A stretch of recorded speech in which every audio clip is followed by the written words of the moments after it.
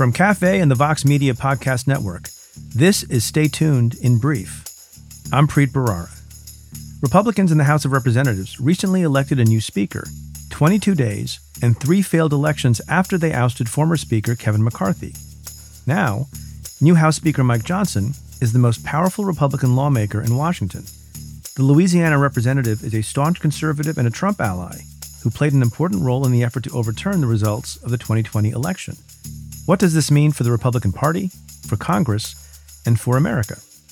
Joining me to discuss it all is Annie Karni. She's a congressional correspondent for the New York Times. Annie, welcome to the show. Thanks for having me.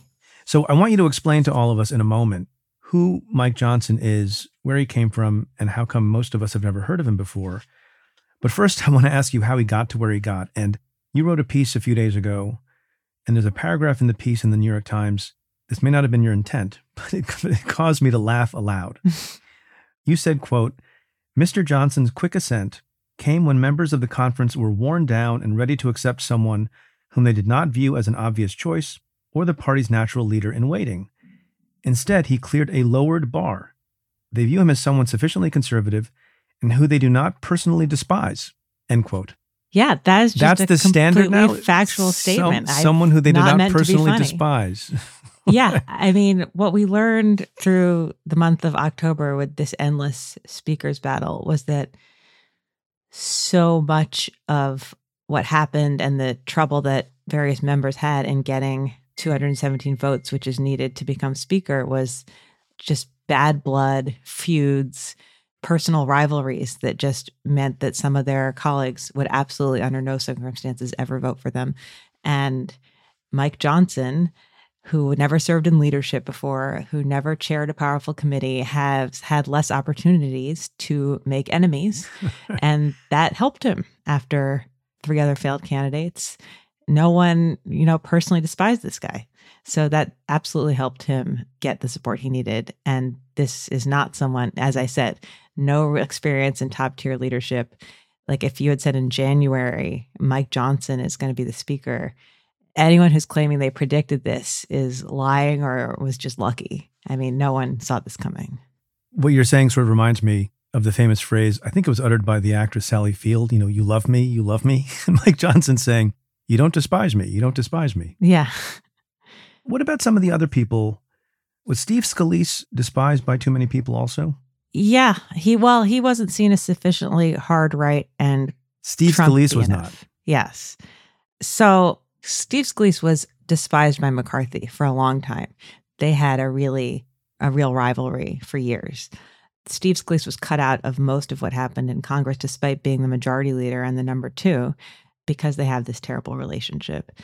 He thought that there was a theory that helped him in the speaker's race that followed McCarthy's ousting, because no one could say the debt limit deal was Steve Scalise's fault. He wasn't even in the room.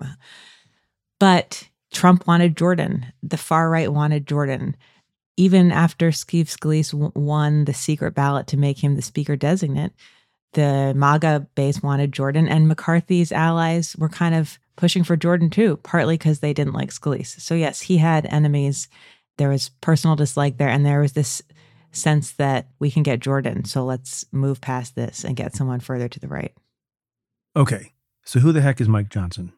Mike Johnson is he probably became most well-known in Trump's efforts to overturn the 2020 election results when he played a key role, maybe not as much as Jim Jordan, but close in trying to help rally support for trying to overturn the results. He recruited Republicans to sign a legal brief in support of a Texas lawsuit that was rooted in baseless claims of election irregularities. He told House Republicans that Trump was, quote unquote, anxiously waiting to see which of them were going to be loyal and sign on to the brief. And this was so out there that even the conservative-leaning Supreme Court ultimately rejected this suit. So he, rose to some prominence as one of the leading election deniers in 2020. But before that, he was sort of a mild-mannered Louisiana Republican who had never run a competitive race. He didn't even have an opponent last time. So no one really looked into him. But he also has been kind of hitting the right-wing talk show circuit. He hosts a religious podcast with his wife. He's been writing op-eds since he was in the state legislature in Louisiana. So there's this huge paper trail and audio trail of him espousing extremely conservative views on social issues and just making it clear that he's an evangelical Christian who thinks that Christianity belongs in the middle of the national political discourse. He's been arguing this for years. He really believes that God has ordained him to be here in this moment, to lead in this moment. And, some people are saying that, like, if you put together all of the views he's espoused, he's like a textbook example of Christian nationalism, which is a label he has not used to describe himself. So he's known maybe best as for the election denialism, but deeper is this is a guy that's deeply motivated by his Christianity. That's what's driving him. Can I ask a dumb question? Did his Republican colleagues who had speaker election fatigue and placed a great bit of emphasis on not despising someone, did they fully appreciate his conservative record? Yeah, I think so. I think that only someone deeply conservative like this could have won. Because if we look at, so there was 4 candidates: Steve Scalise, Jim Jordan, Tom Emmer, and Mike Johnson. Jim Jordan and Mike Johnson are the 2 that are further right. Scalise and Tom Emmer were the 2 that were seen as insufficiently MAGA. And they went down the hardest. Steve Scalise and Tom Emmer never even got a floor vote. It became clear that there was no path for them, and they dropped out behind closed doors. Jim Jordan, it backfired. The more center-leaning Republicans, or those Republicans from districts Biden won in 2020, they put up a fight against Jim Jordan, in part because he tried so hard to bully them that backfired. But I never heard in the issues with Jim Jordan, issues that he was too far right. I heard personal issues that they didn't like being bullied into backing him, and they didn't like how he had treated Steve Scalise. So it was all like internal politics, not like I can't support him because his views on abortion or his views on the election, that was not widely voiced. So I do think, and I think the hard right would have absolutely killed any candidate who wasn't Trumpy and hard right. And the word moderate is a bad word. It gets you decimated on Twitter. But the more center-leaning, pragmatic Republicans went along. And I think it shows you where the real bent of this Republican conference is at this point. Yeah. So now it's been a few days. What's the feeling in the Republican caucus in the House? Are they satisfied? Are they thrilled? Are they happy? Do some of them have buyer's remorse? How are they feeling? I think so far they're happy to have moved past that period, which was like deeply embarrassing to some. Like they called themselves a clown car, trying to search for a new clown to drive the car. And I mean, a lot of them wanted to just move on from like looking completely dysfunctional, which voters don't really like. And I think so far they're thrilled because Johnson has made it clear in his opening moves that he plans to tailor legislation to keep his Republican conference united and to not make the mistakes that McCarthy did, which was to alienate the far right. And I mean, we can talk about his first big move was this Israel aid. And he did it in a way that was totally partisan, that was like, looks like it's designed to appeal and to flash his conservative credentials rather than be something that could actually quickly pass and get signed by the president into law. So I think that mostly they're quite happy with this guy. Even people who are not the hard right, people just didn't like Kevin McCarthy. He had made promises for so long. There was no trust. And I have to say, Johnson has this Southern Christian niceness that I think Democrats will have a hard time making a political bogeyman out of him like they could with Jim Jordan. He's only done Fox interviews so far, but he comes across as very pleasant, not in your face, not belligerent. And it's like as far right as Jim Jordan, but it comes under a much nicer smile and smoothness. I hear he's someone who's not very personally despised. Yes, exactly. By the way, in hearing you talk, I feel like I had a guest on some months ago to talk about the United Kingdom. And when I asked, how's Rishi Sunak doing and what's the feeling? It was kind of the same answer. everyone's just happy that the clown show is over. Yeah. Have somebody Yeah. who is presentable, Yes. very conservative but presentable. There's a lot of parallels, I feel like, between that and this. Also, like, people keep saying, like, how long is this guy going to last? I give him 3 weeks. And it's like, I give him actually kind of some more runway. I think that what we definitely learned is that if you take someone out of the speakership, it's really hard to get someone else back in. So I don't think any Republicans really want to do that again. So I think he might have some time. Can I ask a question about the rules? So my understanding is McCarthy had to subject himself to a sort of, easy removal mechanism to get the speakership in the first place, and he sowed the seeds of his own demise in some ways as a rules matter. Is it still possible to remove the speaker on the Republican side in the same way McCarthy was, or has there been a rule change? There hasn't yet been a rule change. You could still do that. No one's going to do it. And I think they're going to change it. It's not like a priority because I don't think he thinks anyone's coming at him with that right now. They plan to change it, but right now you still could. Okay. Now, has Mike Johnson ever worked with or even met his counterpart in the Senate, Mitch McConnell, before? No, I mean, they don't know him at the Senate. They don't know him at all. So what's the feeling in the Senate Republican caucus about Mr. Johnson? I mean, he met with McConnell for the first time this week or last week. I mean, he started out with a very kind of aggressive posture on this first thing that they would need to work together on, which is a bill to get aid to Israel, which Mitch McConnell and Senate Republicans want to couple with Ukraine aid, and he is refusing to do that.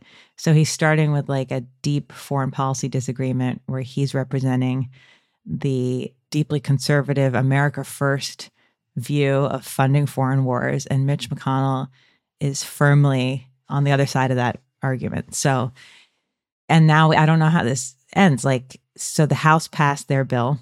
I think that part of the idea was that the Republicans could say, look, Democrats voted against aid to Israel, which is something that's usually really bipartisan.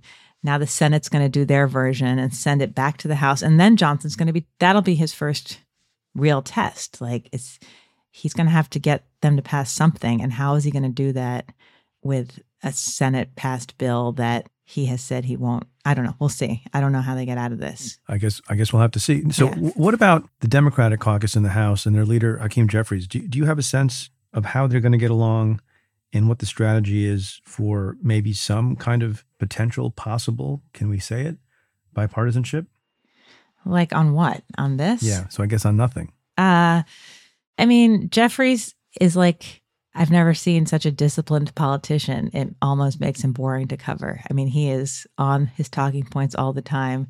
He and Kevin McCarthy had a good relationship. I'm sure he would say he wants a good relationship with Johnson that will have open channels of communication. They have to avoid a government shutdown. I don't think there's like a lot of opportunities for bipartisanship. Jeffries was kind of whipping votes against this Israel-only aid bill, trying to get Democrats not to back it. But in general, Democrats have been really united this Congress in trying to make a stark contrast with the other side. Weird moment when Democrats voted to not expel George Santos. So there have been some strange moments of bipartisanship, but not on like big issues that mattered to most Americans yet. Explain that George Santos vote then. It was a strange one. Some New York Republicans moved to expel him because of all the crimes he's been indicted for. And more than 20 Democrats voted against it, voted to keep him. And I think there was like, part of it was some of them made an argument about precedent, that you have to let it play out. You're innocent until proven guilty. This is not the way to make him go. I think some of them felt firmly like Republicans need to deal with their own issues and their own trash, which is kind of like the Democrats' philosophy on everything from saving McCarthy in January to saving him now. It's like, this is your problem, not our problem.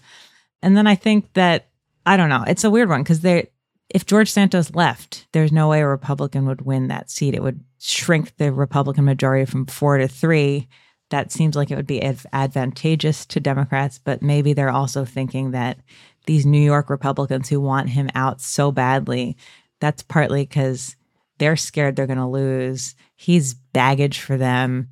maybe the Democrats think that's baggage for you is good baggage for us, and more of you will lose if he's here, possibly. Yeah, it's very sort of odd to me. Yeah, it was odd to me too. One of the weirdest moments was when George Santos, in defending himself, yielded time on the floor to Dan Goldman, who's a Democrat Our friend, from New York. my former colleague. Yeah. So Dan Goldman spoke with George Santos's time to explain why the Republicans who wanted Santos gone were just politically motivated. And it was like a weird moment of alliances. What's the relationship between Mike Johnson, not with the MAGA movement generally, but with Donald Trump specifically and personally, and how can we expect Donald Trump's influence to be felt with the new speaker? Donald Trump was thrilled with this choice. Mike Johnson is an unequivocal believer that the 2020 election was stolen. He's considers himself a Trump acolyte. I mean, this whole Congress, the House has been sort of acting as Trump's political instrument at various moments. And I think we should expect that it continues to do that. It seems clear that they still think an impeachment inquiry into Biden will go forward at some point. One question that a lot of people had was like, oh, if Mike Johnson is the speaker in 2024, can he overturn the election results? And the answer is no, that's not something that will be in his power to do. But I think we can expect a close connection between Johnson and Trump as we get closer to the election. I think if we're looking at, his first move was all about playing to the conservative hard right over getting something done quickly. So if that's how he's going to go forward, we'll see a close connection there, and we'll see the House continue to be Trump's instrument. So with respect to Mike Johnson, apart from what you described as his central role in election denial and his adherence to, religion as sort of the center of his ideology, what are some other things that people in the center might object to with respect to him? His views on abortion and on homosexuality in particular are extremely out there, extremely extreme, and he hasn't really answered any questions yet about his past writings. He's called homosexuality, not just same-sex marriage, but homosexuality itself. He's described as quote unquote inherently unnatural, a dangerous lifestyle. He sponsored a bill that would basically a national version of Florida's Don't Say Gay law. He wants a national abortion ban. But on the issue of same-sex marriage, on the issue of abortion, he's far outside of the mainstream. And even on those two issues, even the Republican mainstream, on same-sex marriage, the majority of the country, the majority of Republicans are on board with same-sex marriage. A bill to federally mandate same-sex marriages passed with strong bipartisan support last year, and both the House and the Senate was signed into law. On abortion, we saw the backlash against the overturning of Roe v. Wade in the last election. So he has big political vulnerabilities on these issues where he's far outside the mainstream of his own party. Final question.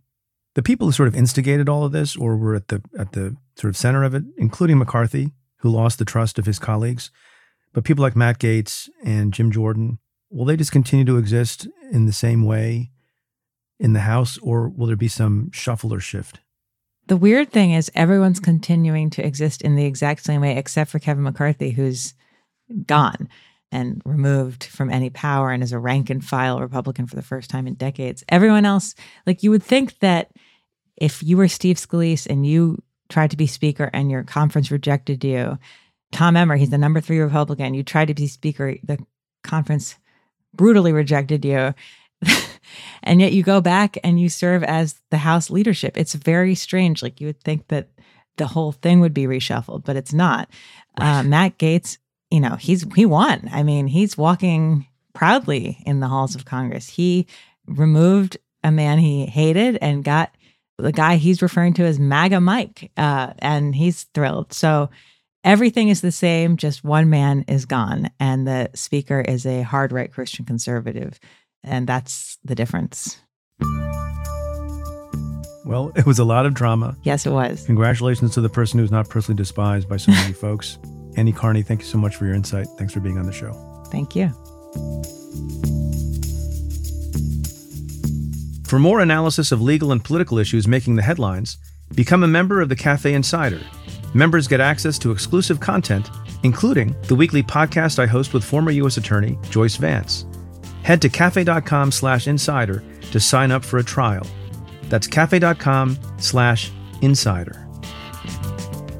If you like what we do, rate and review the show on Apple Podcasts or wherever you listen. Every positive review helps new listeners find the show.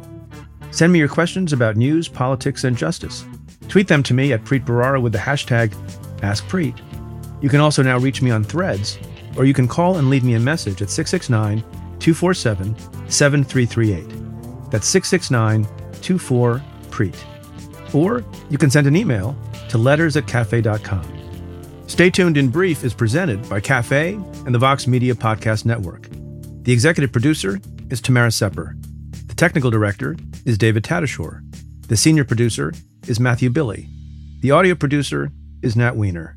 The editorial producers are David Kurlander, Noah Azulai, and Jay Kaplan. The production coordinator is Claudia Hernandez. And the email marketing manager is Namita Shah. Our music is by Andrew Dost. I'm your host, Preet Bharara. Stay tuned.